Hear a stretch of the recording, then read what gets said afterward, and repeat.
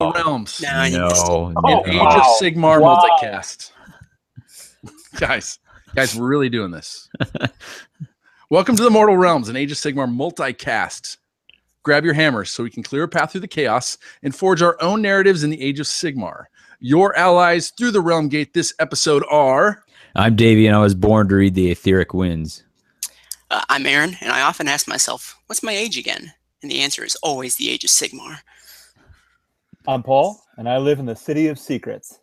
And I'm Eric, the Realm Master Blaster. In this episode, we'll return to Shyish to talk about our local take on the Age of Sigmar skirmish system, how to really dial up the narrative elements, and then we'll discuss how the story of the campaign, our what's it called, Renown and Ruin campaign, is coming together from their perspective, not just mine. You can listen to us on iTunes or search for the Mortal Realms on your favorite podcast app. Leave us a review, or you can watch us on YouTube. Make sure to like, subscribe, and share your comments down below. So if you have anything you want to say at us about this, chat it down below and we'll respond. So how are you tonight, gentlemen? Great. See, I'm getting more excited every time. I'm going to say fantastic so I can one-up you, and then Davey can one-up you. All right, Davey, where are you going? Great and fantastic, plus like 10%. So this guy, no big deal. Impossible. Resplendent. That's not, I mean, does that even... Where's your thesaurus? Is that right off camera? Just off screen. Can you spell that? Try and spell that. Resplendent. No, E-N-T, not A-N-T. Well, he kind of slurred the last vowel, so it could be whatever. Close enough. Speaking of all the commenting thing, I would appreciate if we could hear some votes on who has the best intro each time. Right now, I hate to say it, but I'm giving edge to Aaron on this one. But well, I was just going to say, I'm going to have to start trying, but hey. Hey, no, apparently you don't. You can just keep coasting. Coasting. Yeah. I thought you were going to suggest best hair. Oh, well, I mean, Paul just got a haircut, it looks like, so... All of us. I just want to run my fingers through it. Yeah. So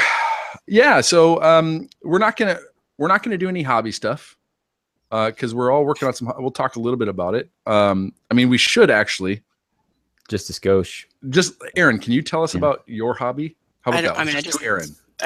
And I'm not even gonna say I finished my brutes. I got to the point that everyone gets to where you can put them on the table and you keep telling yourself they're not done, but you never pick up a brush again to paint, like ever touch them again. Yep. So like in my head, there's stuff to do, but it'll never get done. Yeah. All right. Acceptable. I mean, they're not on double-sided tape anymore. Like this is an event. This is a moment. I'm not even going to recognize them. Yeah. Incognito orcs. Hey, who put these painted models on my table? You know. And then I steal your wallet. Would you say our campaign that we're going to talk about tonight has helped you get these guys accomplished? Has it been a motivator? I'd love to have a funny answer, but the answer is just yes. Like period. Yes, correct. There we go. I didn't want to let you. No. That is a win. You want to hear something funny? It's because I didn't want to let you guys down. Now I'm really lost. Yeah. So since we're not going to do much, because part of it is we kind of want to take a little less time. We want to dive right into some stuff. Davey's got to get going here in a little bit. Also, next month, I'm putting a timer on this, guys. Next month, our next episode in a month. Multicast. You hear that?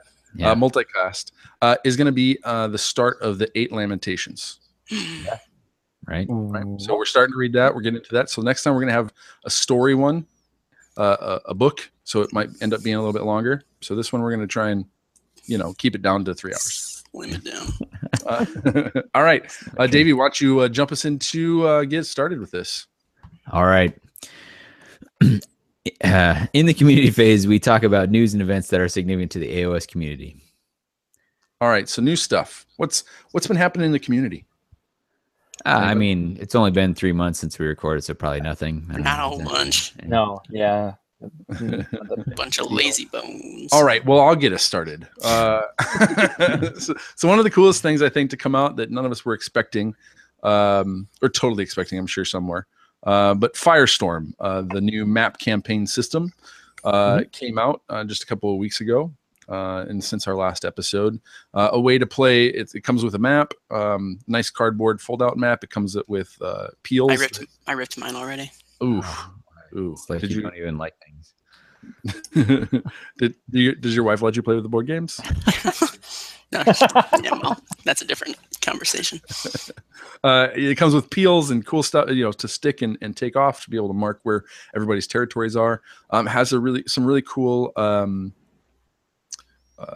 army building mechanics that give us, we've got match play with points. We've got Path to Glory. This gives us a card draw system.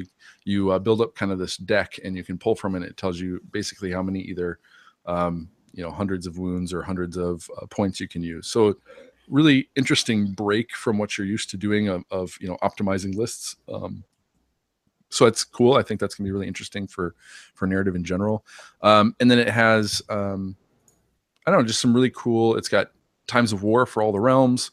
It's got some rules for having kind of controlling a space on the map, and you can choose then when you win games to use strategic points to either garrison, create altars, do some different things. And I think what I've seen, those strategic points, they're somewhat informed by some of the command points, some of the stuff that we've seen in 40K. So what I like about it is we're seeing a little back and forth. Like obviously the new 40K was heavily influenced by Age of Sigmar, but now we're seeing some of the return things, like some of the things that like, hey, this is working for this game, we could fill into that. So they don't have to be replicas of each other, but if something works in one, they can feed it back to the other, and they can do it in different formats. So it could be, instead of entering the core rules, they say, well, let's spice it into this campaign system or whatever. So the cool. Stratagems are something you can use during the game. And one of the cool things I like, and I'm excited to try out, is there's kind of an opening round where everybody's picking their space on the map, right? If you've ever played Risk, right, everybody takes a turn putting guys down, or any other game like that, where you're kind of staking your claim. So I could see there being kind of like an opening night draft, like there is in some other games, where you get around, you order some food, and kind of make a night just of getting the kicking off the campaign. Right. So that seems like it could be pretty fun. Any other thoughts from you guys on Firestorm and its potential? Just if it's anything like Risk, it ruins friendships, so we probably should. Or it's just an excuse. This is the flip side of the Season of War. Like, so the explanation was, we did Season of War, now this is in the realm of Fire, and it's happening at the same time. It's coexisting in the same timeline. And I'm really into the story and narrative that's been generated by that idea. And really interesting to me. Well, if you're into the narrative, you're on the wrong podcast. What? Yeah. Is this? Get out.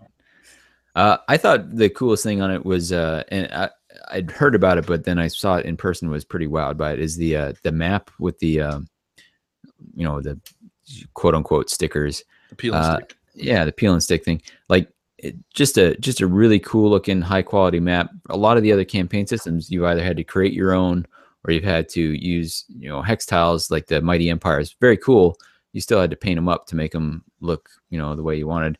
Customizable, which was cool. But this means that anyone just opening up the box, they all of a sudden have a cool map. And that's, when it comes to this campaign, that's the centerpiece, right? Like that's what's making this different than, we're just playing some games and talking about them. So I thought that was a savvy move on their part of making that like a real cool aesthetic centerpiece to the whole system, and then adding in. So you're really making me feel better about ripping it. Thanks. Yeah. I mean, I'm surprised you opened it. I shouldn't have. Good point. I should have asked you. Mistake. The last, I guess, one of the last pieces, and we've talked about a lot, it's been around a lot, obviously, is the different cities each come with command abilities as well. And the cities are often kind of select mixes of order. There is one kind of warband of chaos, one warband of destruction, one warband of death, and then is it 7 or 8 different cities, order cities or something to that effect. And so they, if you like Kharadron Overlords and Stormcast, or if you like Stormcast and Scourge, Privateer, or Corsairs, that sort of thing. They're two different cities you can put together. Dispossessed kind of go everywhere, but kind of gives you some extra flavor, some extra feel for the campaign, which is pretty cool. Yeah, and the thing there is like the battle tomes are giving us stories for if you're having like this is a monochromatic army, like all this army is overlords. When people take the mixed chaos or mixed order or mixed destruction, or whatever the case may be, there's not as much established background. It exists out there, and you see it from place to place. But this is a cool way of expanding on that and being like, look, there's ways to have a good story, good narrative behind your army, even if you're not being like, I'm all this one faction. I'm purely coming out of a single battle tome. And so even if you don't take one of these armies that is like the city, I think it's a good jumping off point of thinking about, here's how a mixed order army could have a story behind it. Here's how a way to unify it. So that's one of the things I like about it for the game going forward. Just ways to, spark further creativity, which we're always in favor of here on this multicast. Nice. All right. So then another piece of detail, info, lowdown, data. This upcoming Saturday, the 14th of October, Shadespire comes on pre-order. Is that correct? That is correct. Pretty sure, yeah. Yeah. Warhammer Community has been doing the previews all week. I think they're up through 3 warbands worth. They did the Sepulchral Guard today, and they've also done the Reavers and the Stormcast warband so far. So as of the release of this, tomorrow is when we'll see the Auric warband. So cool to be getting that. And it's the same way they've rolled out some other things, getting some cool previews on it. But yeah, Eric, you're about to ask us what we think about this. Yeah, just gonna in general what you think about it. I'm excited for just more Shadespire background. Obviously, our campaign set in Shadespire, so more details in that setting could be cool, or the history. What are you guys thinking about the game as a competitive game, as models? What are you guys thinking? Well, I'm pretty jazzed. Oh, go ahead. Sorry, I really like it. I got to play at ACON last year, and it was fun. It's a different way of playing, but as always with me, the models are amazing, and I'm probably a little bit more excited for the models than I am for the game. But the fact that I just need to bring a pack of cards and I've got a different game to play, you can play in between or after games, is a lot of excitement for me. Nice. Yeah, I like the idea of a quick hit game where, so pre-order this Saturday, we can have a copy in hand before we head to Holy Havoc, so we can bring something to Holy Havoc and, bang out a few games with an hour to spare, in the evening or something like that. I think we'll see a fair amount of it going around. I like the idea of a game being able to go quick.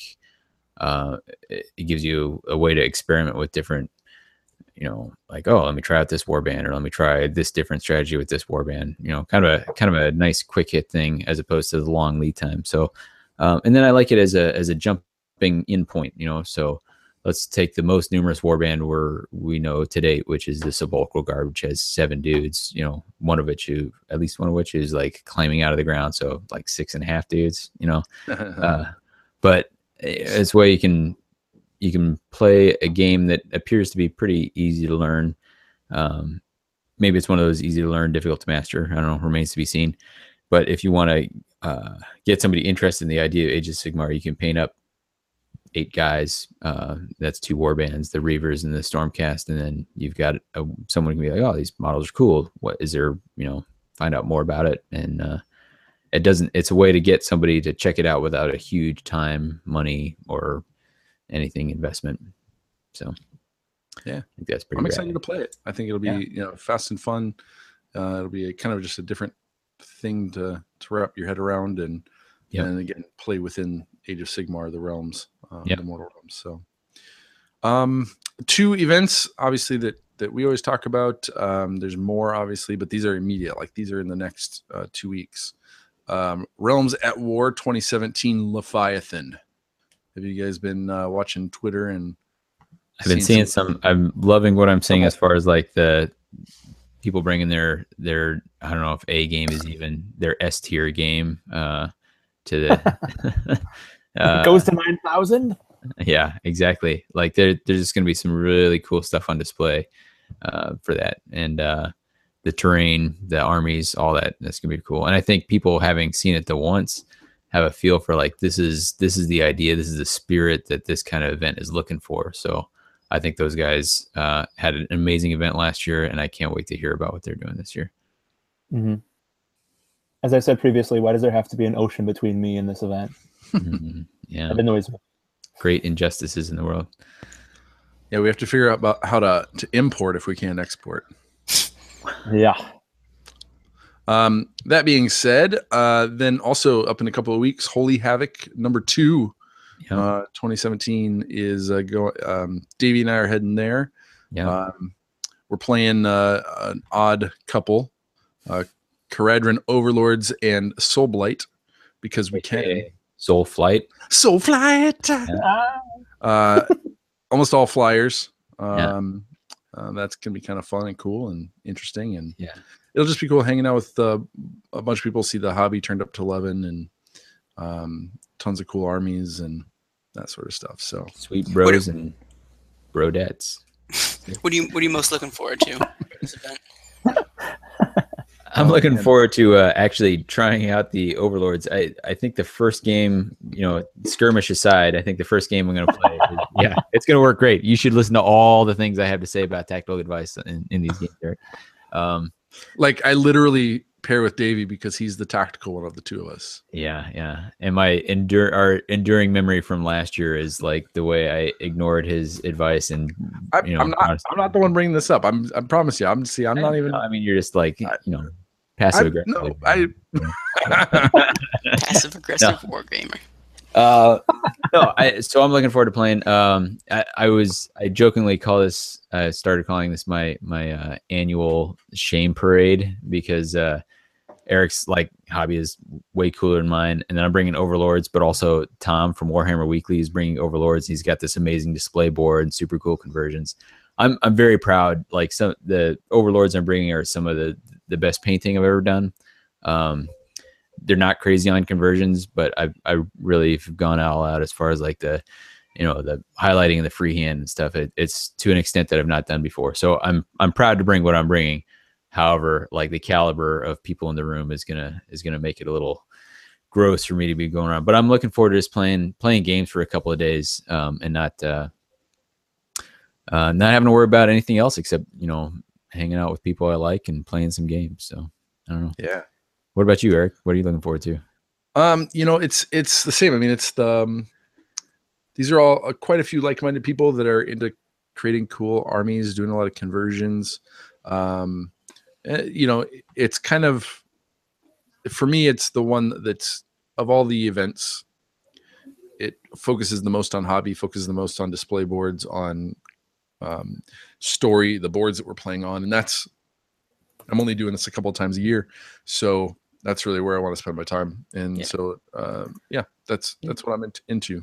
You're going to have about 48 to 60 hours uninterrupted Davey time. So, I mean, yeah. Davey time?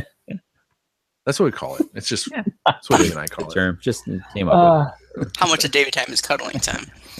Yeah. I mean, Big Daddy Mac wargamer. No, that's cuddling time. Yeah. I'm sorry. They're the same thing. I gotcha. No. They're different. Davey time. It's called Davey time. Cuddling time is called cuddling time.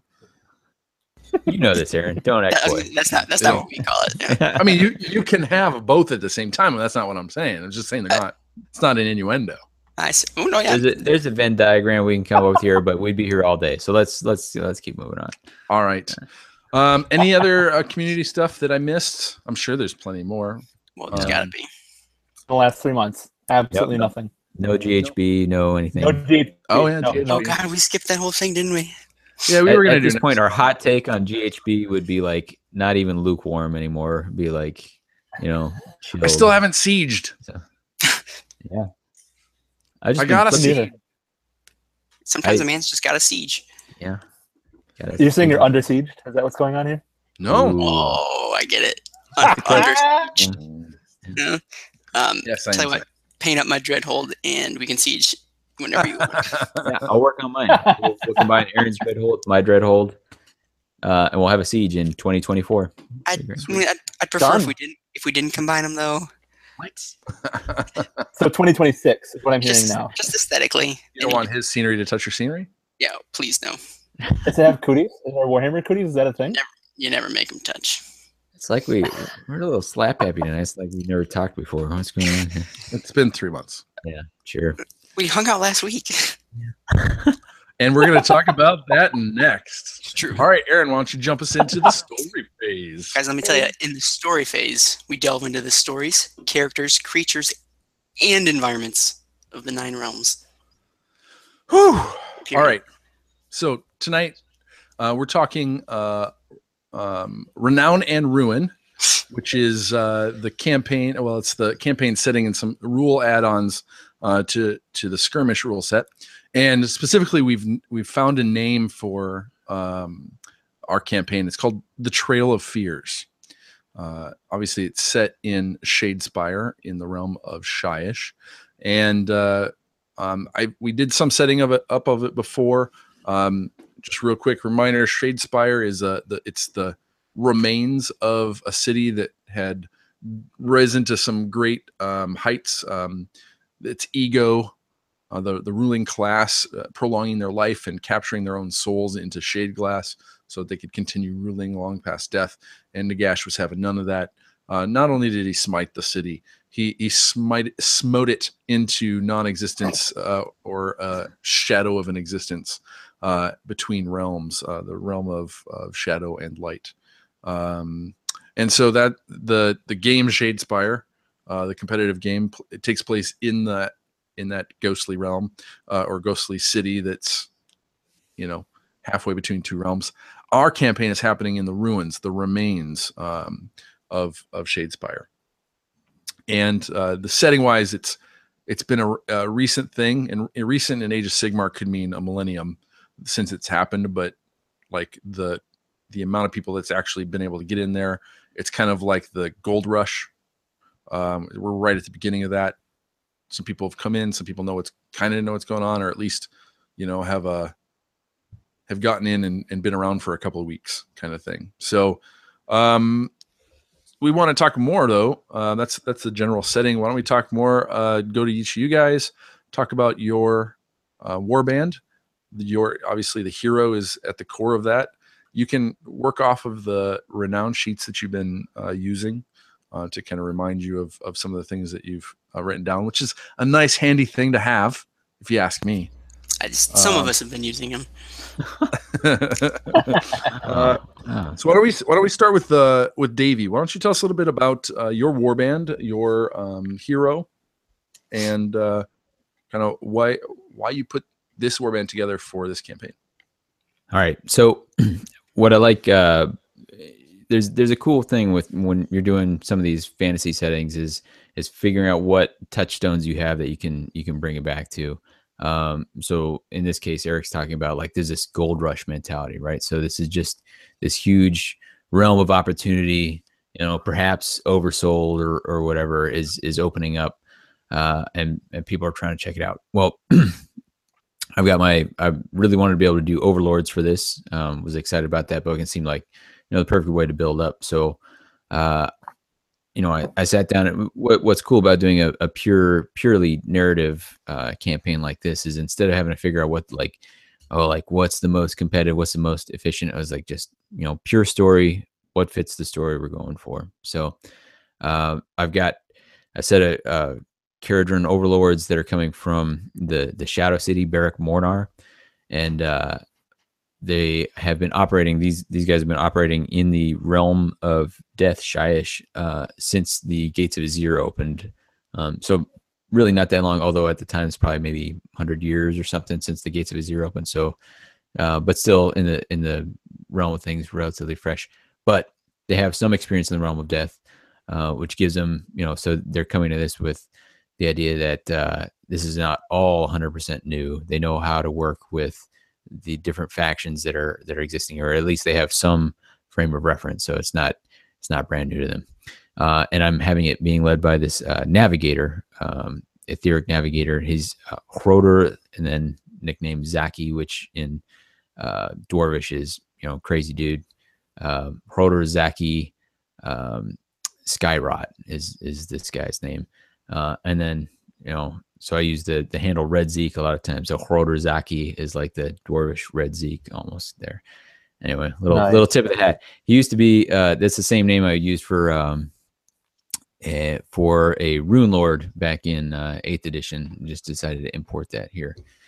Anyhow, so the canny overlords and the especially canny fighters from Barrack Mornar, realizing that the real wealth here is not the shade glass or what treasures have been found here, but Shadespire used to be this huge trading port, right? Like it was this nexus of economy and trade and industry, like coming from all these different realms. And so you could get, what was left behind, or as this now is available again, like people can find it again, it could become that same a new nexus. And if you can control the trade routes into it, like the idea of being like, who controls the path to it, controls the city itself. So they're coming in. The spice in this situation. Yeah, the spice. Who's coming in here? If you can figure out how to control the routes, then you control all things going forward. So sacrificing some short-term game for the long picture is what they're going for. Anyway, is that the excuse? For why I'm not doing well? Is that? No, I'm just kidding. No. So they're coming, but Eric's introduced this idea like there's something preventing flyers, so I can't just like land a whole bunch of ships in. And this is explaining why there's small teams coming in, and they're trying to not, because they're like, hey, we have this idea that it's going to be very advantageous to us if we get in. So they're looking for centers of information, like centers, anything that might tell them where the old realm gates were or trade routes or anything like that, but they don't want to advertise what they're doing. So coming in these small teams. So it's Navigator coming in. He's coming in with a Arcanaut captain. Like the initial warband was like 3 guys, a Navigator, an Arcanaut captain, and then like a generic Arcanaut. So my combat power was like basically 0. But a cool thing about this sort of campaign is that this Navigator, you look at the model, and he's got all these things where he can scry the location of something with his tools, or his rules on the table let him affect the weather in different ways. And so he's been able to do, like Eric's been able to come up with some rules where these sandstorms, you can have some impact on them. And so it's been cool to like see ways. It's a collaborative thing, right? So Eric comes up with this overarching story. I say, this is how my guy fits in. Here's the rules that exist, and like, that's great. So like some rules are getting created along the way that help feed this story that we're building. Anyway, so the idea is that they're coming in and meeting up. All these little teams of overlords are trying to infiltrate into the city without drawing attention to themselves, and then building up a team that can go in. One additional thing is, because they've been operating in the realm of Shyish for a little while, there's also been some people that they've encountered. The Crypt Boys, we'll hear about in a little bit. So Aaron's crew are some orcs who've been operating in or who've been marauding. Operating is too strong. Yeah. My guys, been rampaging around, and so that's been a cool thing to salt in, is like this prior connection, and it's helped to figure out how does this destruction faction interact with the rest of these order factions. So more like how do these order factions interact with the destruction faction? Sure, but I get what you're saying. Yeah, no, I hear. Yeah. So so just to kind of put that pin in that real quick, when we started off the campaign, the first place everybody met at a crossroads. It just, maybe fate brought them all there. Who knows? And I asked them to come up with the reason why they're working together. What would one person be able to offer another warband in order to kind of make this something that's believable? So I kind of chose not to do the work myself, and asked them to do the work. Yeah, conscious decision, not laziness. This is something that's common in some other RPGs called bonds, or things, and it's kind of just a way of having some reason why somebody might owe you something. So you're kind of instead of just saying, hey, this is my thing, it's only my thing, you're giving something away to somebody else, and vice versa, so that again, it's the credibility to why you're actually, what's the motivation for you guys to be working together. Aaron, since you were mentioned, why don't you go next? I was mentioned. So you remember how Davey was saying that the actual real value or the real treasure of Shadespire was like the knowledge and the books and the roads and stuff? I don't know. I wasn't really listening. Unfortunately, he's incorrect. And the actual treasure of Shadespire is the shade glass. Like it's just written on the box. Like it's shade glass. So my warband is Tarvis Boriker and his merry band of other Crypt Boys orcs. So the Crypt Boys are also native to Shyish. They, they're black in bone, and their spiel or their shtick is that they fight and they maraud and they duke it out, and their goal, I guess, is to collect different like bone trophies. I mean, trophies in general, but it ends up being bone for the most part because where they live, and they start adorning the armor with different bone conquests and trophies that they've won off of either other orcs or the beasts or creatures or denizens of this particular realm. So Tarvis and he started off as his two allies, friends, cousins. They don't really know. They don't really keep track of stuff like that. Morik and Stam were basically the best trio in their local Crypt Boys group. They'd beaten everybody that ever challenged them. They triumphed over every challenge that faced them, and they were running out of things to beat up, to put it simply. Might you say they had laid down some sick beats? I mean, they might be. I think you're onto something right there. So they'd. Now I'm just befuddled by that sweet pun. But yeah, so now they're looking for new challenges. They're looking for new opportunities to really stand out. Because I mean they're just bedecked with all the trophies that one could possibly carry. But bedazzled? Well, no. I mean, not quite. I mean, it's bone. I mean, both. But the shade glass is going to be sparkly. Okay, that's more of a bedazzling. You've touched on a good point. Everybody in the Crypt Boys, everybody's got bone accoutrements. Everybody's got bone trophies. They're looking for a way to stand out even further, beyond just their martial prowess. So David mentioned in the past we've had some dealings with his Hrodar. His overlords, and I don't know if we ever talked about this, but I'm just working under the assumption that Tarvis heard about Shadespire. I mean, it's relatively, I'm not going to say well known, but he'd heard of it before. But talking with the overlords has really encouraged him and inspired him to head there himself to try and find some repository, some store of shade glass. Hopefully he can beat up some fools to obtain it, so that he has an appropriately impressive set of trophies to bedazzle himself, so he can come back and really stand out. And that's not a thing. Yeah, we could go bejewel. Well, I mean, why not both, huh? Little column A, little from column B. And so this is the bedazzler. This is the bejeweler. Like I'm thinking jean jackets with rhinestones. Sure. Oh, God, do I have to model that? I don't know how to do that. Yeah.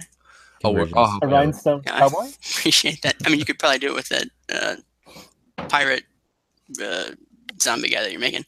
He's kind of got like a jean jacket on. Totally. Spoilers. So, what else? So he's getting there. He joined up because he sees Hrodar and he recognizes a certain level of I don't know, not proficiency, but he knows where he's headed. So he's like, all right, I'm going to follow that guy. And as you found out, their goals are, although lead them to the same place, are different. So he doesn't have to necessarily fight them. They can have a common cause. And to the victor should go their own respective spoils. And so he's along for the ride.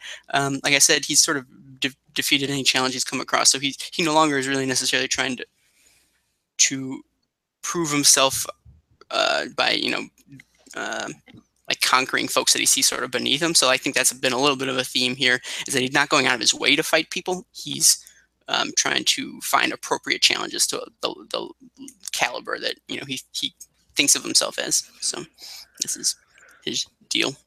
Nice, awesome. Go ahead. I was just going to say to kind of jump in with some lore again. Not everybody's heard about it. So the fact that you bumped into, the Davies crew and orcs had learned about it, some other orcs might know about it. There's, let's say like individual heroes in Shadespire, there's maybe 1,000 of them, from across the realms. They've got their own war bands or armies or whatever. But it's not, this place hasn't been like flooded, and there may be more people that know about it, but it takes a long time to get here. Sure. Like just the idea that the realms are so vast. So the time it takes for the secret of Shadespire to get across the realms and for, adventurers to come back here. And I think one of the things I said too is, this is kind of like a prospecting town. People of all different types are coming here. So this is a melting pot. This is something where you probably wouldn't find the people that are just there to go to war.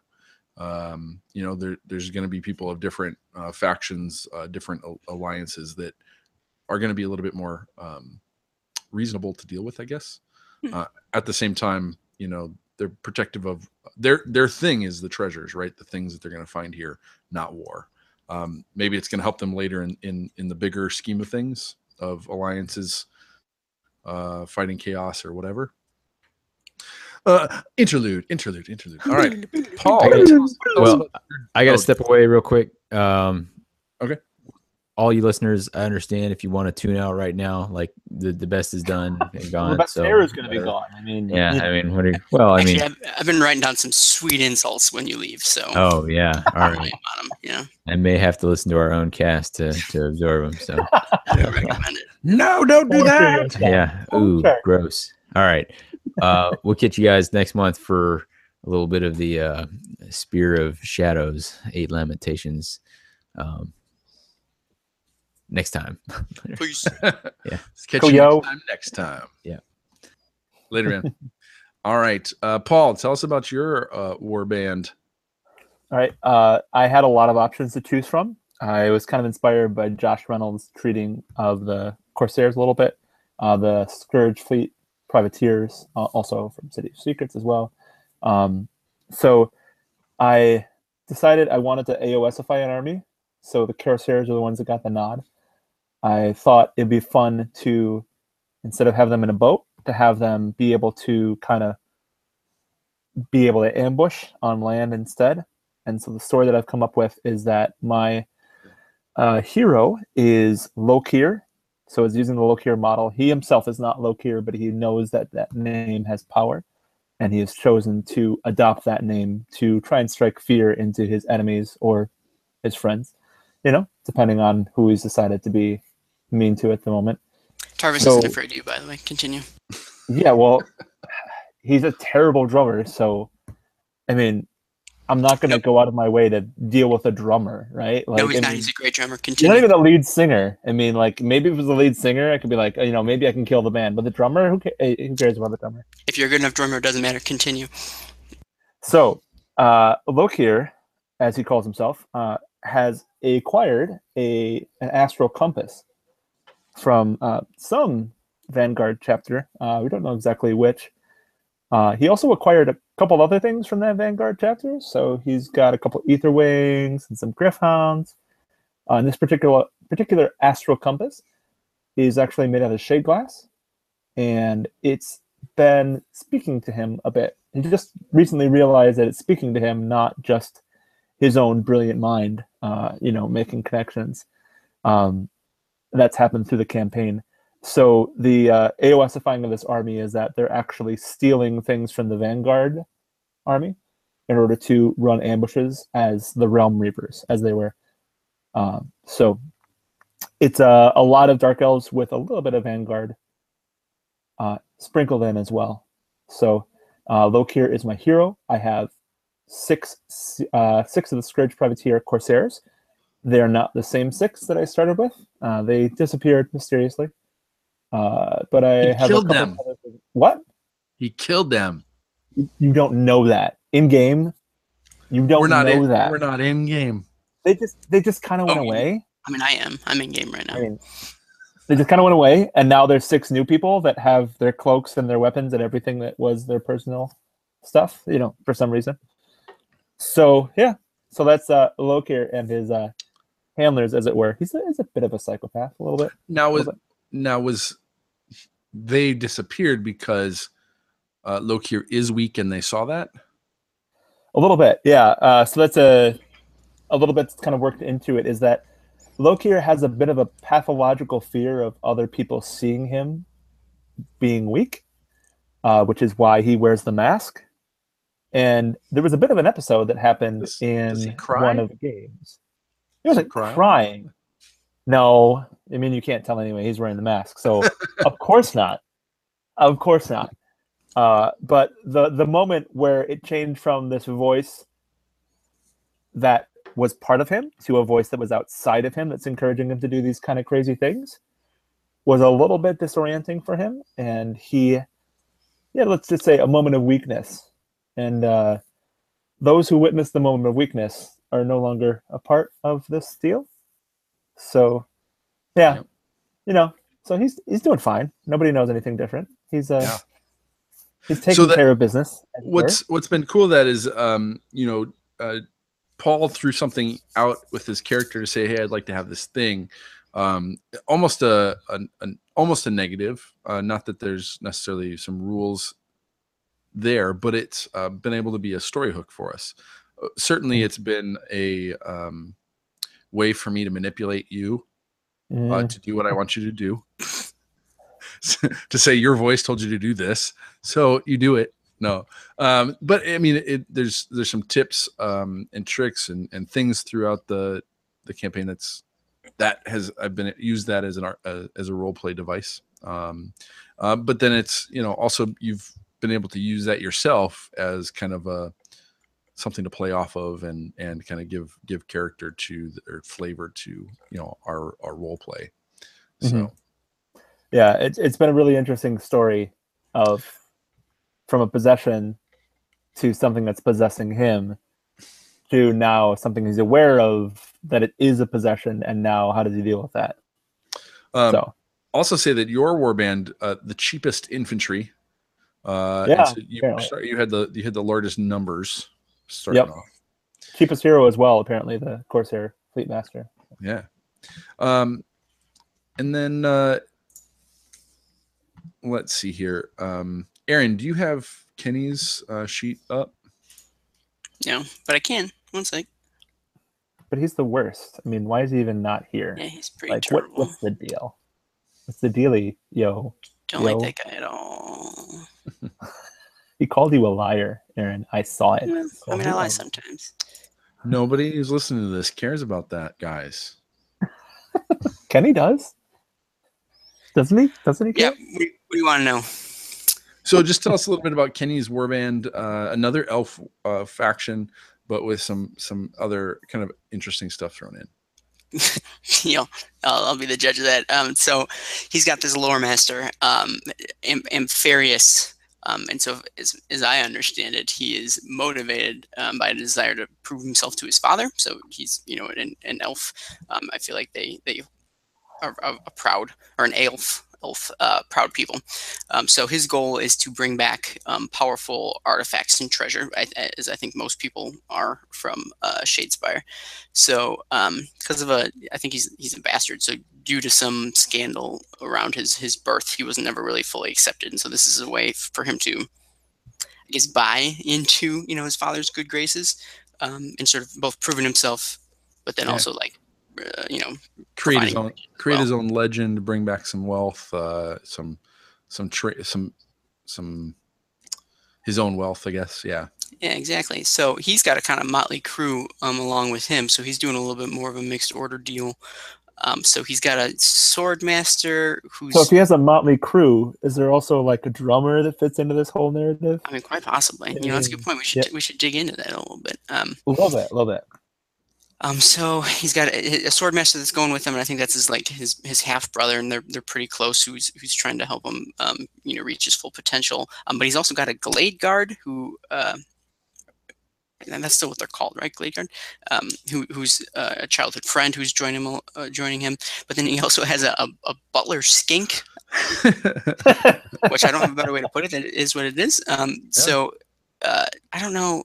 how he got him, but the point being is he pulls from this assortment from sort of all walks of life. I mean, especially if you're a skink, to he's a what's the word? I mean, he's made friends with these folks, and they believe in his abilities. So he's able to pull them together and lead this group to Shadespire. So he joins up with us mainly because we're all heading to the same place, and we proven ourselves sort of on the field of battle. Like, so he has somebody watching his back in this dangerous setting.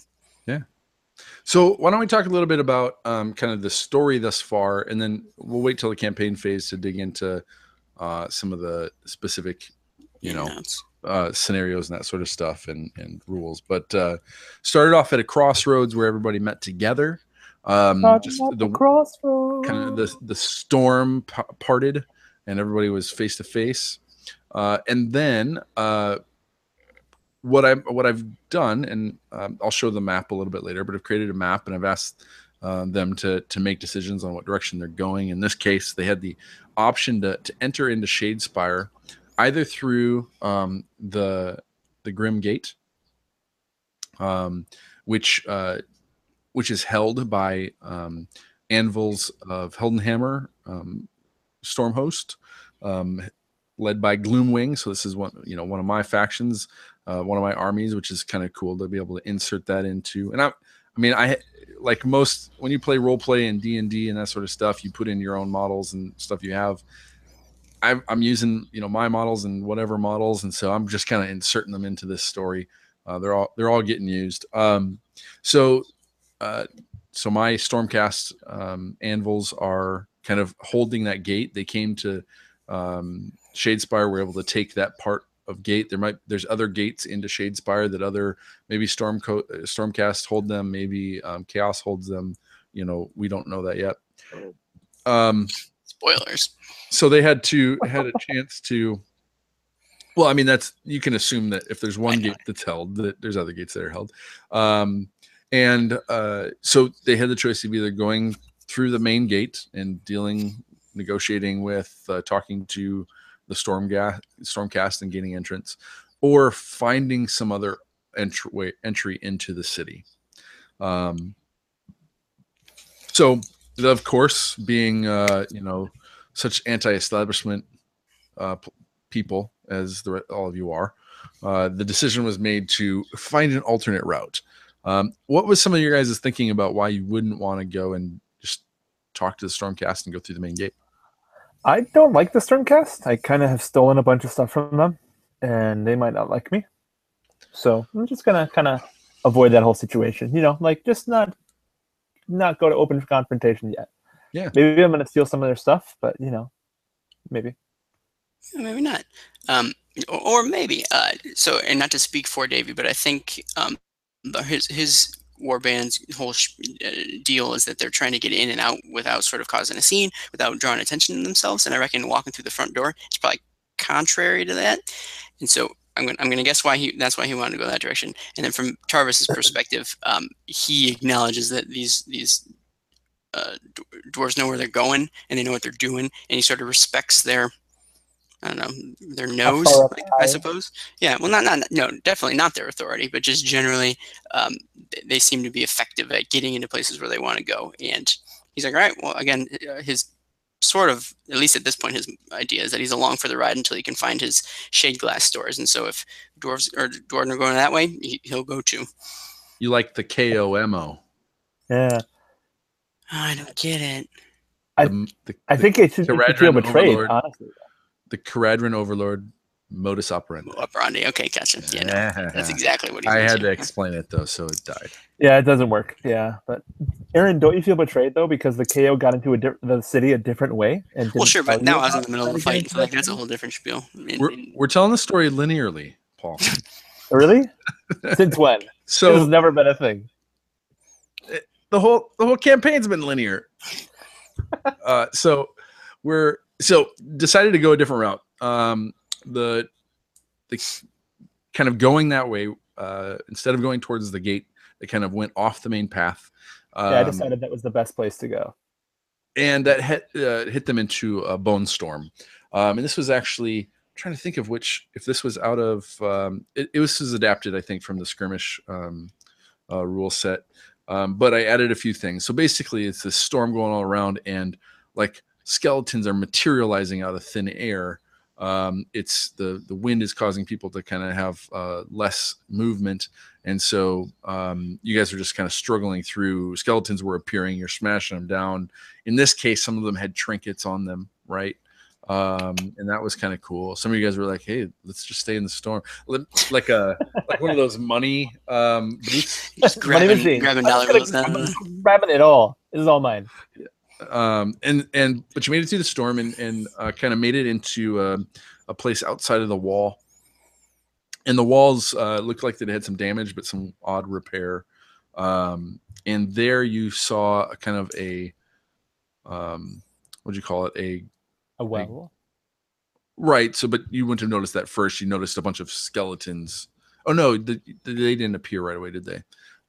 So just a well that was in the middle, obviously out in this desert or this it wasn't really, it's not desert like sand, but more like wastelands. Yeah, wastelands and that sort of thing. Yeah. So and all these ruins of the city, kind of the exterior, and there was this well. And you guys were looking to get up towards the wall, try and find a weakness over there. But there was also some rubble and some ruin that there could have been a space. This one you kind of searched around for a space, but as soon as you got close enough to the well, skeletons came up out of the earth and stood in protection of the well. And instead of just going about your business and finding a route in, you decided to go in and kill some more skeletons. Was the right thing to do, right? Like, we had to get to that well. Well, not necessarily. It was non-negotiable to me. So that was your this is one of those places where your shade glass ether compass and the somebody who's inside of there, whatever entity, spoke to you and kind of told you to go towards it or to find something there, if I recall. That's correct. And what did you guys find at the well? It's a big piece of glass on the top, and there's some chain holding it down, and yeah, there was a mess that was made. But what did you find? Was it the lady? The disembodied spirit of someone's former lover, not mine, but someone very closely related to me. So you're so cryptic. Come on. There is a woman, a Cataphren, which is the name of the ruling class that had once lived here, that the Gash smote, and she was trapped in a piece of shade glass in this well, and she had been trapped there, and you didn't know exactly why, etc. You freed her. She spoke to the being inside of your shade glass compass, made some connection, and then disappeared. Yeah, there was a bit of a moment there because that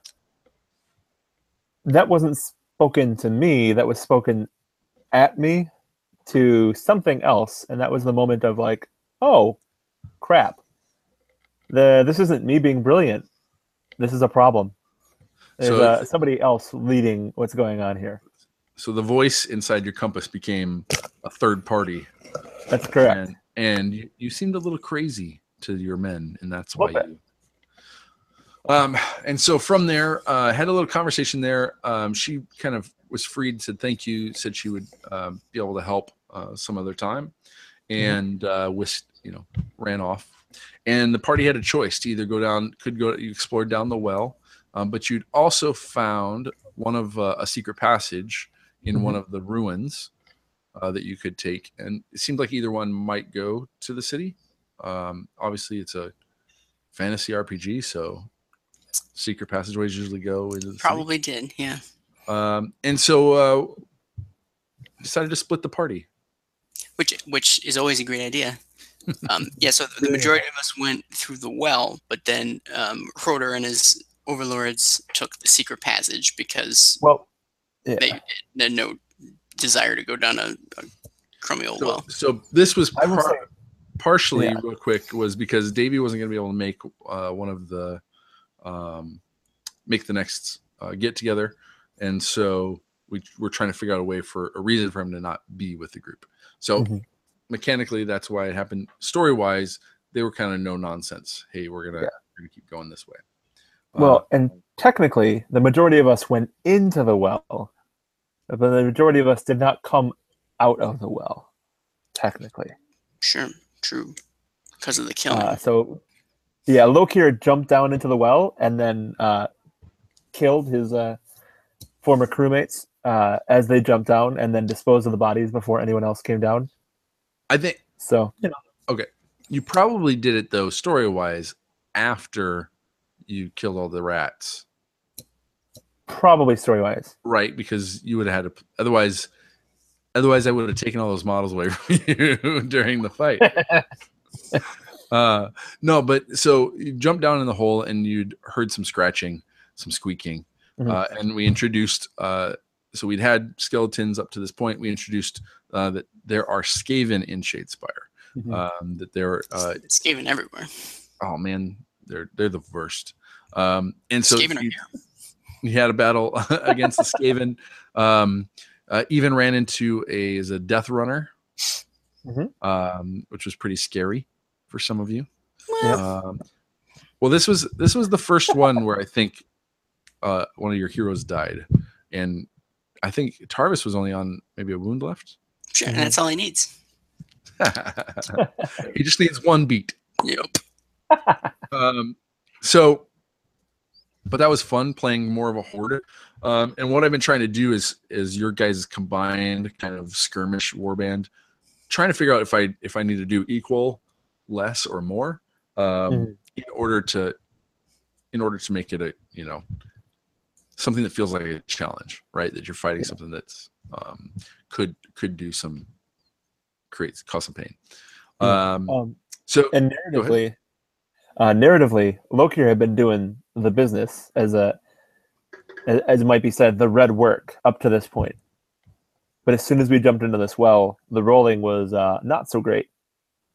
And so narratively, I felt like they had to come up with a reason for why this rolling was terrible, which led to the slaughter of the party, because obviously hearing this disembodied voice, speaking to him and realizing that he wasn't in control, somebody else was in control, led to a bit of a personality issue with Lokir. So he disposed of anyone who might have witnessed said issue, and has since gone on to recruit replacements.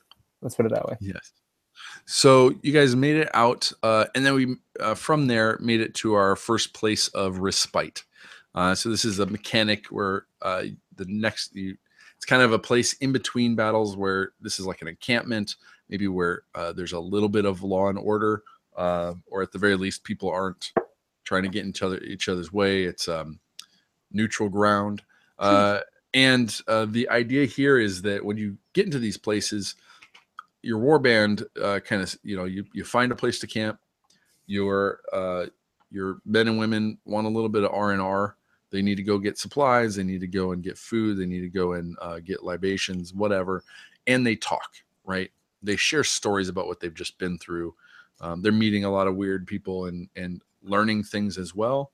And so the better the story, maybe the better information that you can get out of that space. And that's where you can recruit. That's where, you can add more members to your party, or maybe find some quests, find some things like that. So you came upon the Grim Exchange, which is the market or the meeting place, the bazaar, just inside the gates held by the anvils of Heldenhammer, the Gloomwings. And yeah, tell us a little bit about what you found there, or what your impression was of the Grim Exchange. From Tarvis's perspective, I guess specifically, he came across another crypt boy, another brute, who this brute was with what was his name? Skiba. He was with another band who had also made their way to find fame and fortune in Shadespire, and they were beset by all manner of undead ghouls and ghosts and what have you. And he was the only one to make it back alive to this place of respite. So Tarvis, although not super stoked that he ran away from a fight, is kind of impressed that he was the only one to survive sort of the I don't know, not the wilds because we're within a city, but the dangerous terrain here in town. So he recruited him, and the Skibo, having heard the tales of the sort of the fights and scraps that they've already been through, was happy to join up because he was already impressed by this band, and he thought that they were more impressive than the last group that he was with. So. Yeah, but other than that, Tarvis, just gotten a few minor scrapes and the equivalent of bar fights here, but nothing major. And by no means was he seeking them out. It just so happens that trouble seems to follow him wherever he goes. Right? He's a victim, really. Yeah. Well, he's a terrible drummer, so people just want to pick fights with him all the time because they want to stop the game. Yeah. Hate the set list. Yeah. So we met a couple of other factions. We've got a devoted of Sigmar faction that's very anti death, vampire, anything sworn to Nagash. They don't, they're kind of preaching against Nagash and those things of death. There was obviously the Stormcast are wandering around, etc. Were there any other? I don't know that I had any other factions around there. Did I? I don't think so. Not until some dead arrived. There were some fell ravens and a necromancer showed up. Yeah. And the devoted were like, "Let's go kill the necromancer," and so they kind of caused a ruckus. Bit of a ruckus, bit of a row. As they do. And you guys had it in this one, instead of just fighting, you had an option to kind of, do you join in, kill some skeletons and ravens, or do you just kind of seek out information? And for the most part, I think you guys just kind of stuck around the peripheral, tried to get in position, and that sort of. I did defend one of the devoted. One of the devoted was under attack, and so I did defend him, but. There was no out and out conflict, as it were. So that guy owes you, then, is what you're saying? Totally. I mean, who doesn't owe me? Really, I'm kind of amazing. You owe me. I mean, Davey owes me. Agree to Kenny disagree. owes me. Yeah. So I think for the most part, we did not. We didn't throw down as much as we could have because we were trying to wait to see how it played out and what information we can glean from this scenario, this setup. Because as I understand, the necromancer, it was a shady meeting between himself and the Stormcast. Am I right? Yeah. I mean, that was definitely a perspective that was there. Is that was a shady meeting? Well, I wasn't trying to Yeah. There's not really a lot of sun. Well, actually that's a good point. Is every meeting in Shadespire a shady meeting? Yeah, kind of, right? Okay. Well, there is a sun, but it's a black sun, so everything's kind of in the shade. So, I mean, yep. Also true. I wasn't specifically trying to wait it out. I was just completely out of position. So, if I could have killed more stuff, I totally would have. Yeah. But, a little out of position. Write that on your tombstone. In the wrong position in life, and so in death. I can't deploy if I could have killed more stuff, I would have. If I could have killed more stuff, I would have. And so, that was kind of a cool introduction, I think. Well, it's kind of this is my book. Look at how awesome I am! Look at my cool campaign. But it was cool having you guys come to kind of the first place where we get this mechanic of respite, where you get to kind of start recruiting things. So it's not like after every game you don't get to recruit, only when you hit certain places, and you got to kind of choose as a group to go to those places and find those places so that you can kind of have a purpose, have a story behind why you're able to recruit. So, Yeah. and then we found a few quests. We found a few things that your crew needs to do. Davies, as he mentioned, is looking for the library or some place, a repository of knowledge. The library. There's probably a bunch of libraries and places where books or information is kept. But he kind of found a lead on a kind of a general direction. The Devoted had asked to borrow the navigator's equipment, so to help them find and locate a vampire's den, his place of rest. And instead, Davy kind of wagered some of his renown, bet it on this quest. So he took the quest, and if he succeeds, he'll get that much renown. If he doesn't succeed, he'll lose that renown. And we were joking a little bit later because I think we've had some quests where we've had some, you get more points for killing things. You've had other quests where when he's missed one. He's missed an event, so he's down a little bit on renown. So this could be a way for him to kind of jump back up, etc. And you're kind of getting a sense of what some of the faction lines are, and they're a little blurry. They're not the same as you would expect. Like the Devoted, you'd expect the Devoted and the Stormcast to be best buds, but you see that the reason the Necromancer was meeting with the Stormcast is the Necromancer came and reinforced the wall. Some of that weird reinforcement was kind of the necromantic control of bones to seal the gaps and holes in the wall. And so he was doing some mending. So there's some alliances there between the Gloomwing anvils and a Necromancer of death. So lines are not cut and dry, black and white, right? Again, everything's a little gray around here. I'll allow it. Now we have played a little bit since then, but I think let's just end the story. Let's share that much of the story. We'll once the next thing that we're working on again is trying to explore these quests. If you guys like this sort of recap and this sort of thing, let us know below, and we'll do some more of that in the future.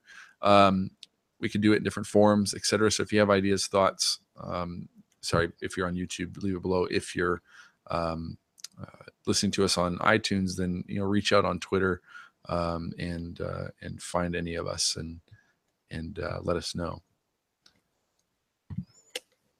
All right. Anything else you guys want to share about the story so far before we jump into a little bit of the campaign phase? Just I'm not sure where this fits in, but they switched out the 6 Corsairs for 6 new models.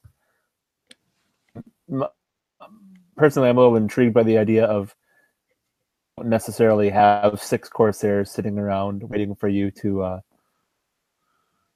So my Corsairs are a bit more kit-bashy than everybody else's army because in my head they're basically just cobbled together from people who are willing to work with Loki, as it were. So he's sort of taking my original some rabble and giving them cloaks.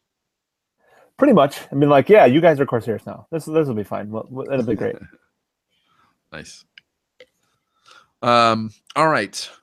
Then, Paul, why don't you lead us into the campaign phase? The campaign phase. In the campaign phase, we explore how the plastic hits the table. Rules, scenarios, new tactics, and narrative campaigns. All right. So there's kind of 4 parts that we want to talk about here. And we'll go through them, what we like, what we don't like, etc. But I want to talk a little bit about the Skirmish gameplay, the rule set, and how we're liking that. We've adapted it a number of ways. One, because it's a multiplayer game, we're using kind of a triumph and treachery activation and kind of way of playing it out. We are using a map. I'm not sure I can show the map here, but I'll be doing because just the accounts I'm logged into. But I don't know, Aaron, if you could, I don't know if you're able to well, we'll worry about it. I'll be doing another video on kind of the behind the scenes on the game, another Renown and Ruin episode. So we're doing a map. We can talk a little bit about that, and then kind of the RPG elements of it, how we're incorporating role play and that sort of thing. I suppose there's a place to talk about any other rules that we are layered over top of it that are, the Renown, specifically how we're using the Renown and what you guys think about that. So why don't we start with the Skirmish gameplay? We've gotten how many games in now? 6? At least, like that. yeah. Yep, that's right. 6 multiplayer Skirmish. How are you guys feeling about the rules and the use of the Skirmish set? Personally, I think it works really well. Yeah.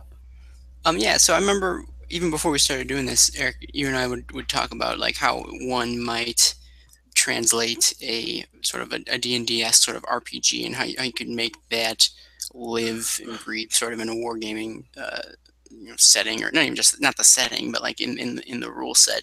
And I think the Skirmish is a prime example of how one might do that, taking, really paring down what you traditionally think of as an army and creating your own little war band, almost like you have your own D&D group, party unto yourself. I mean, that's almost literally what we're doing here.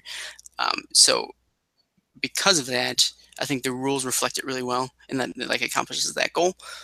And this is something that I've always wanted, like just conceptually, this is something that I've always wanted to try. So it's great that we finally have a rule set that sort of accomplishes that.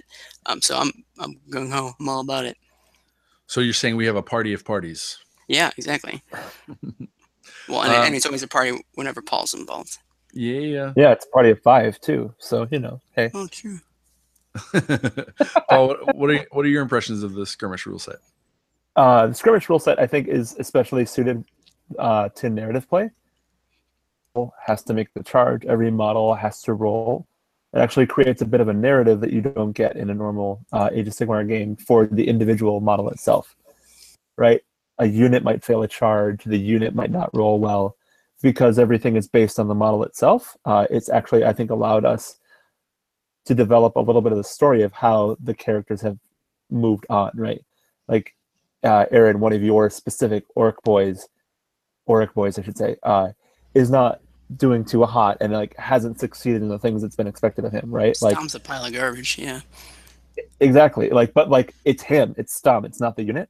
And especially for the way that we've that Erica set up this campaign and the way that we've played it, that adds a huge, nice little narrative element to it, and allows us to define the character a little bit more through the gameplay and just through the dice rolling.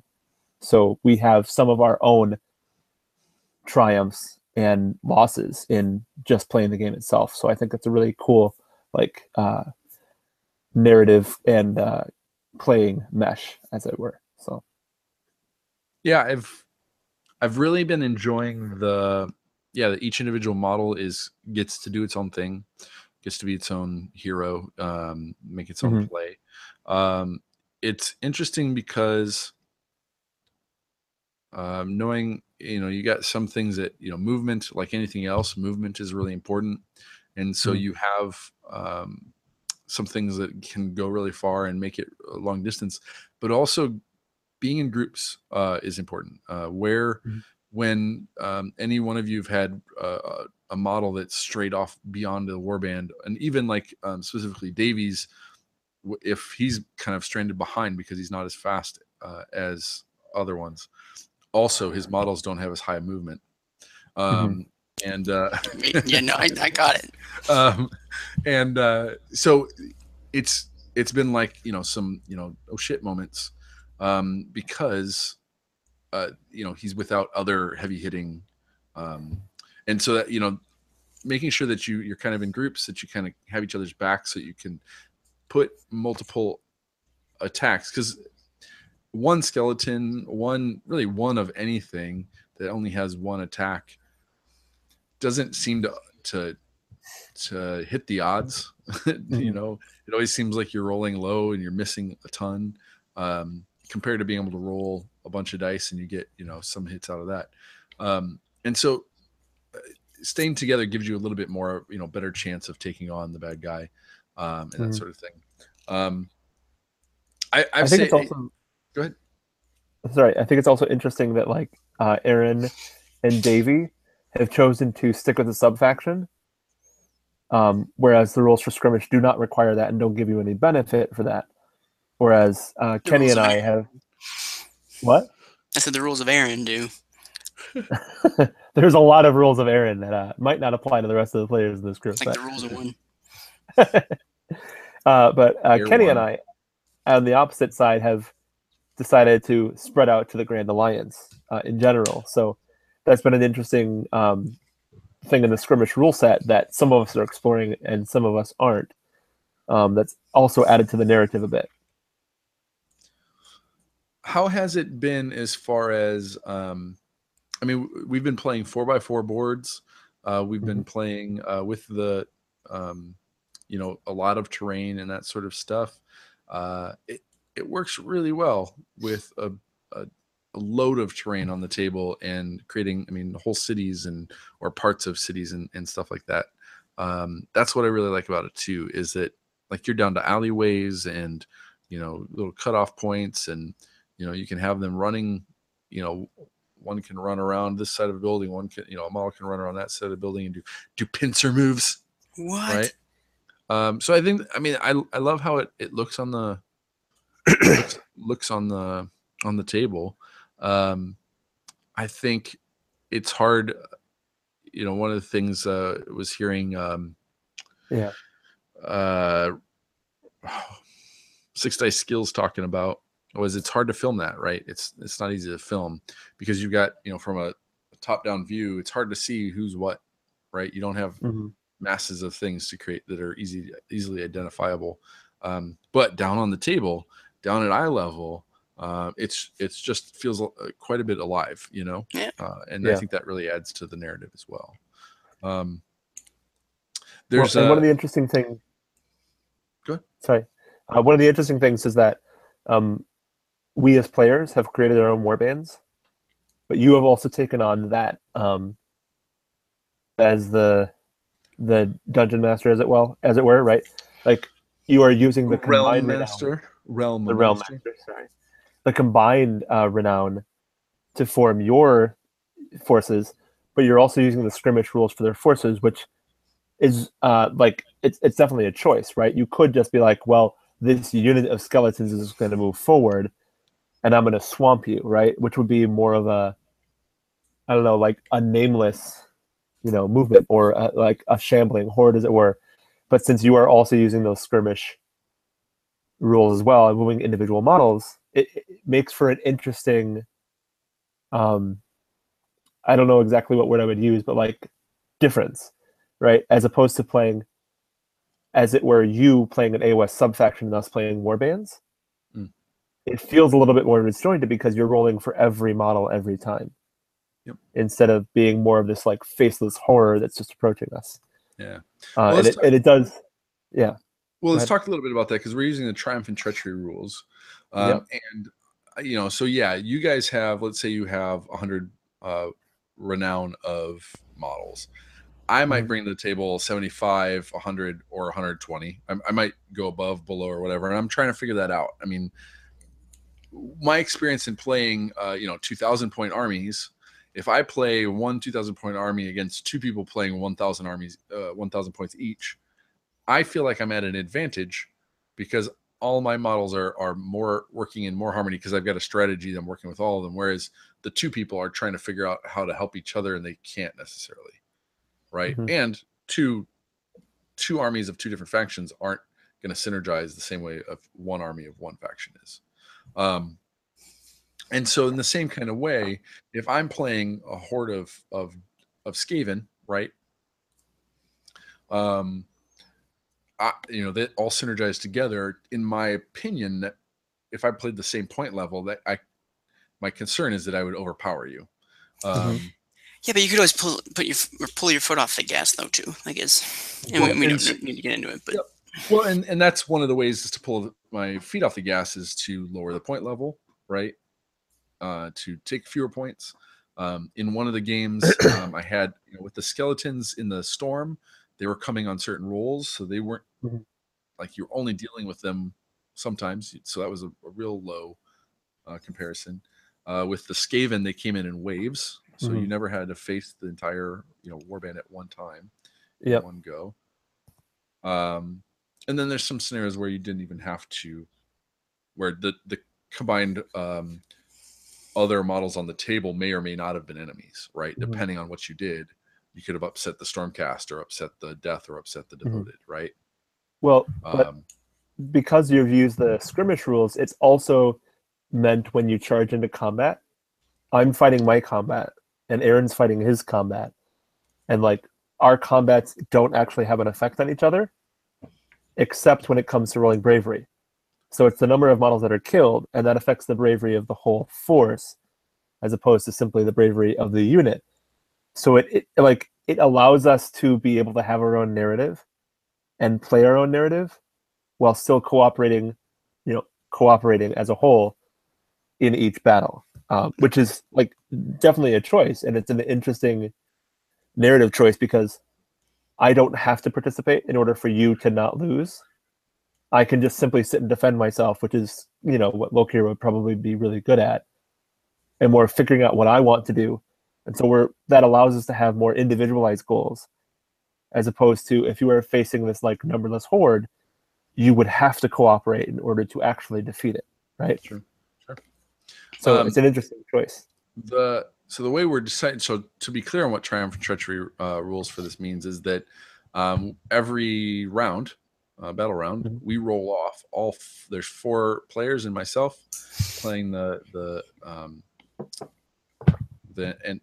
antagonists, and so everybody rolls a dice, and the highest one picks who gets to go first or who gets to go next, and so then that person gets to go, and that person has control over. They have a hero phase, a movement phase, a shooting phase, and then a combat phase. And in the combat phase, that person picks the order. So if there are multiple players or NPCs in combat, whoever's turn it is gets to determine the order in which that rotates, right? Well, and I'll clarify, something specific about Triumph and Treachery that is in the rules now that we're not using. In Triumph and Treachery, you designate a specific force as your enemy, and you fight and your enemy fights, but only if you're together. And I'll say that. So that was in the current. So in the previous Triumph and Treachery rules, GHB 1. Yep. That was the rules that came out with that, and so this was pre 2017 when we started playing this, and so we haven't done that where we've designated an enemy yet. So it's mostly we've been just using the how to do priority with multiplayers, right? How do we do that role, etc. And so in the combat phase, then they determine an order, and we go through that whole order for that combat phase, etc. The Davey was excited to talk a little bit about that, because what we've talked about a little bit was what happens is that Death gets or the antagonists, the NPCs get an activation. And then there's 4 other activations in which you guys get to do what you want to do, which just means that when it comes to combat, the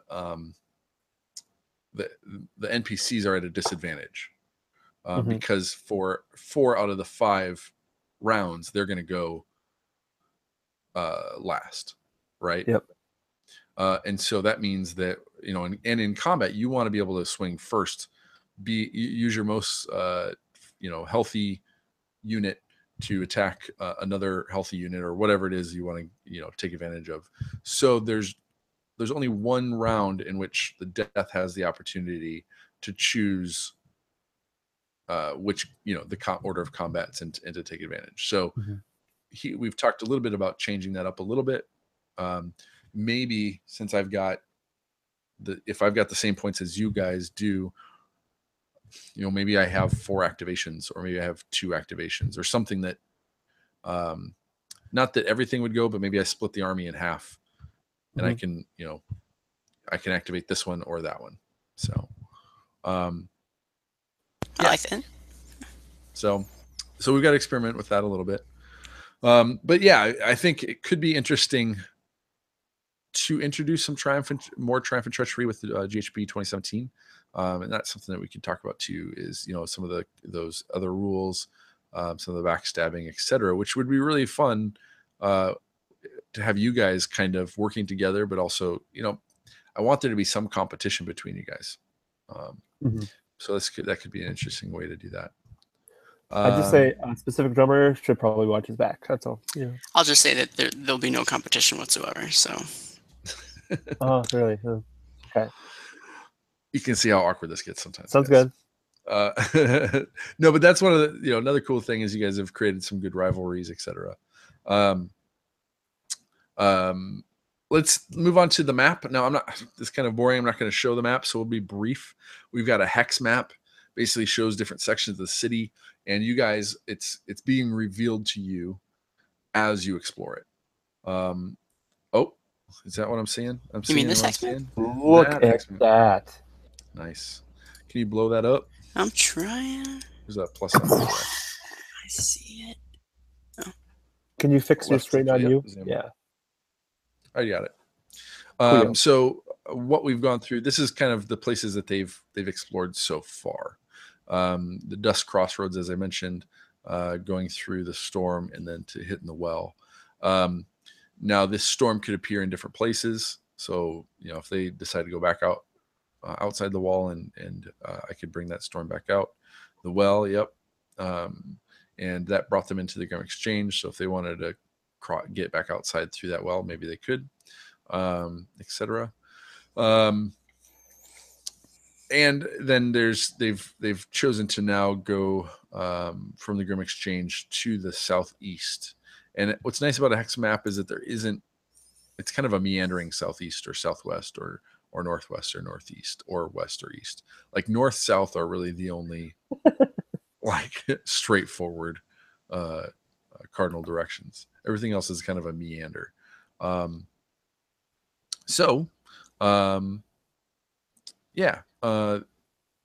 map is kind of just revealing as I go. I've got a master map that has more information on it to give me some ideas of what they might run into, or what it could be. So some randomization.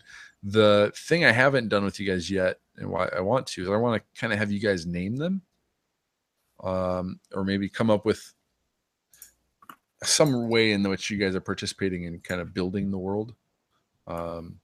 If you're interested, that is. Except Paul. I feel like Sure. Paul would abuse it. What?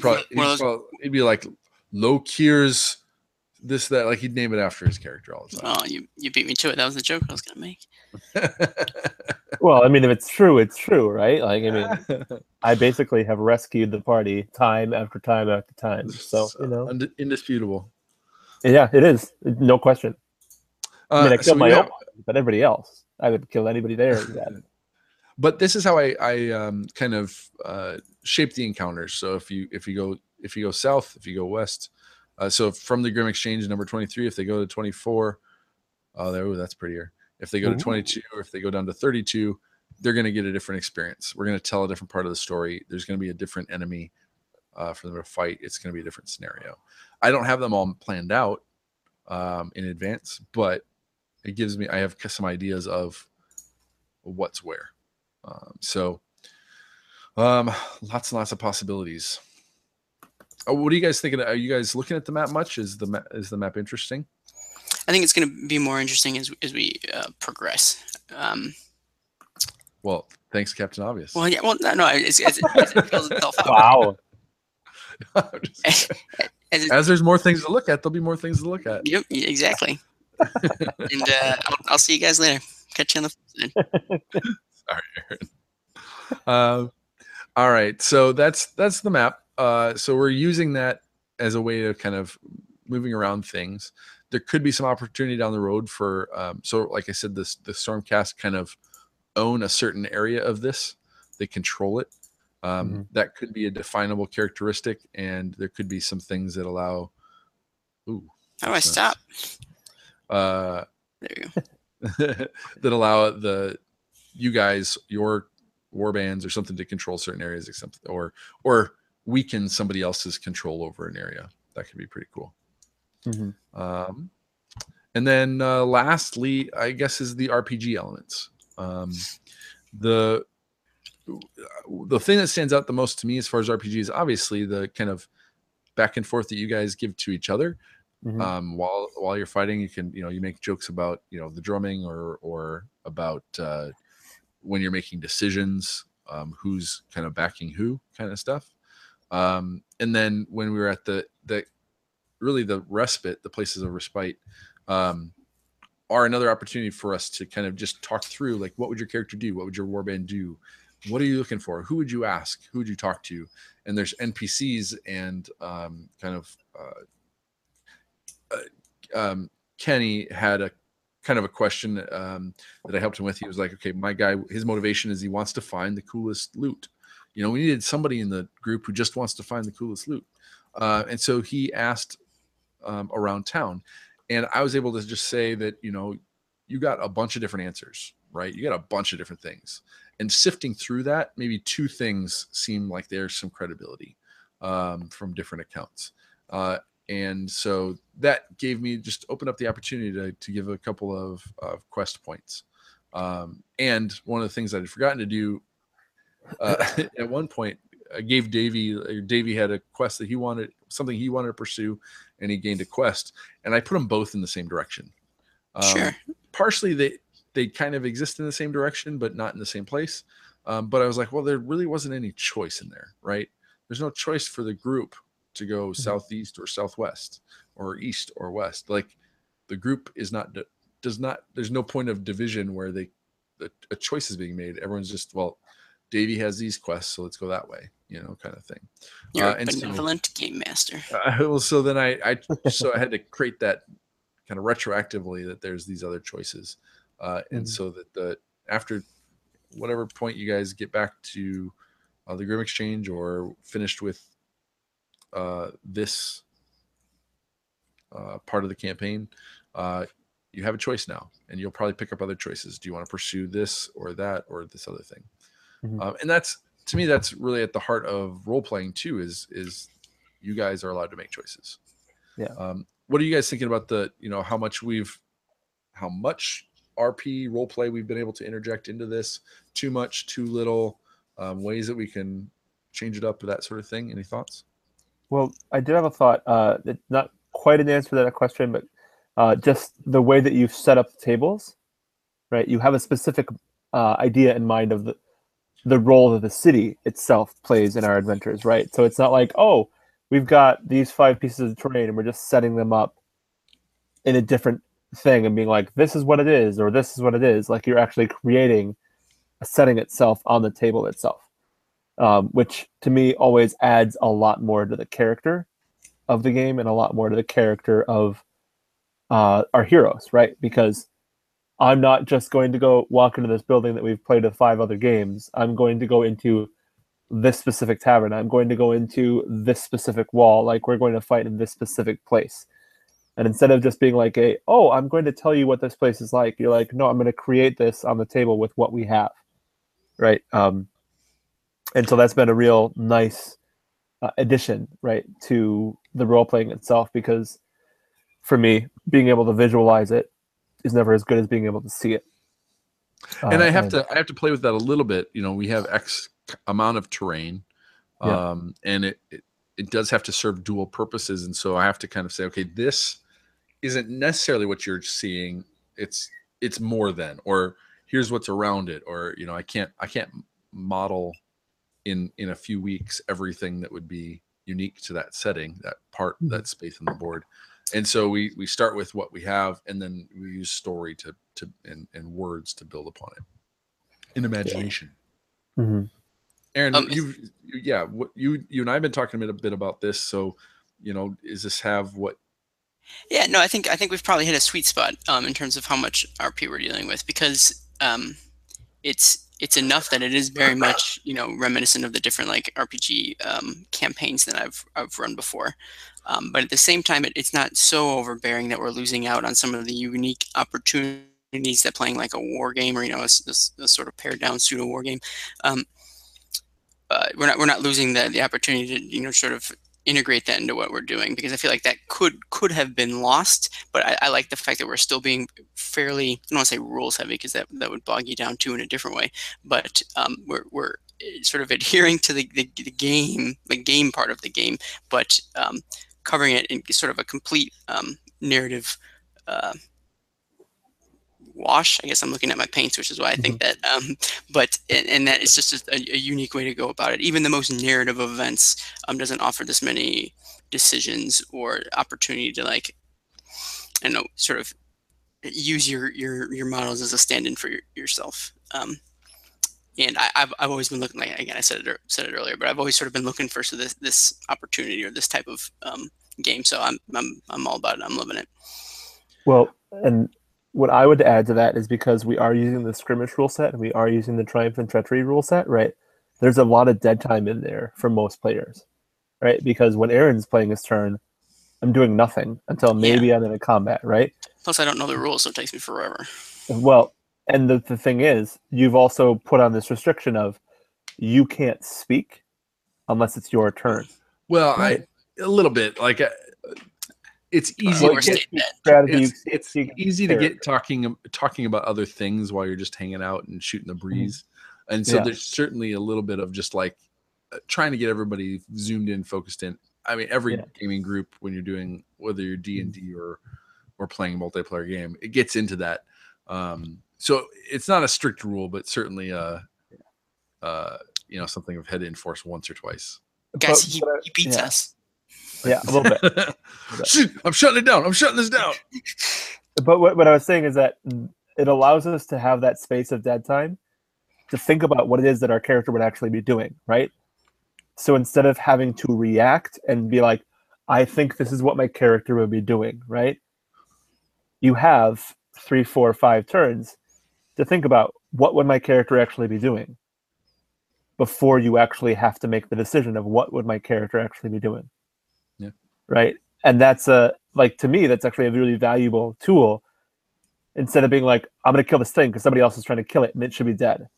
Being like, wait, no, would my character actually do that? And why would my character actually do that? And how do I actually make sense of that? Like, I mean, Aaron, you've done that quite a bit of being like, I want these guys to do this, but I'm going to do this because, this is what I think this guy would do. And what it also has done is it's kind of narrowed our focus. So we have role-playing with all of our models, but the role-playing itself has been kind of focused on our heroes. And a lot of our heroes' judgment of what everybody else in the warband is doing.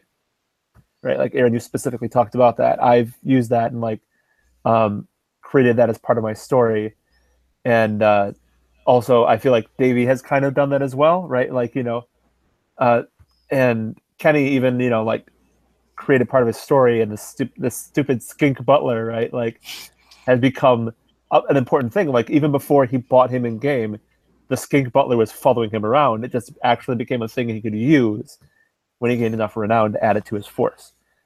And so, while we are playing with a skirmish force, we're really defining the character of our hero and clarifying it, and figuring out exactly what that hero means. And we're using these other models as an extension of their will, which is a really interesting way of playing a character that I've never done before. Yeah. What else has been cool? So from the Realm Master position, and I this is advice that comes from any role-playing game. There's Dungeons and Dragons has a resurgence in the last couple of years since the launch of 5e, and I mean, there's tons of advice out there for being a dungeon master. And one of the things that has always stuck with me, which is really good for me, is don't over prepare. Now I'll say this last game was probably the least prepared I've been. We didn't cover that game necessarily, so we'll talk about that next time if you all deem it. But being able to come with a kind of a loose idea of what you want to do, because or things that could happen, because the players might make some decisions. Now I try and have them make those decisions at the end of a session, so I know what's going to happen, what I can plan for the next session. But also, so we had, some of those things are happening on the fly, and there's some things that are happening narratively and role play wise that don't have mechanics yet until they're just cool to say, hey, this happened or that happened. So yeah, Tarvis destroyed a statue in the last event, and now he has a curse. No regrets. And we have to figure out. I have no idea what that curse is going to be yet. I don't know exactly how I'm going to mess with Tarvis and what kind of fun that's going to bring. But there will be some mechanic and some rule. There will be a curse. There will be a curse. And there's nothing in Shadespire or Skirmish or anything that says, this happens when you destroy a statue. So you have to figure out, how to play it along, but it's another opportunity to just tell a story, and have something that now that, Tarvis, anytime you're playing with Tarvis, this is a part of his experience, right? Yeah. And your experience. So, yeah. Anything else you guys want to add before we close out the episode? Obviously, we'll have a chance to talk about this more. I'm going to do another episode, just a standalone talk, going behind the screen kind of thing. Anything else you guys want to share about your experience so far? Other than that, I'm like I said before, really enjoying it. So, hey, thank you. Yeah, it's a lot of fun, and especially having 5 people all around playing and being able to play the same game. That's been a lot of fun. And yeah, it's cool. I think I put out a poll a couple of times where I'm like, hey guys, next time we get together, do you want to do Firestorm, or do you want to play some Triumphant Treachery, or you want to do XYZ? And every time you're like, let's keep the campaign going. So obviously I feel very heartened that you guys enjoy it that much.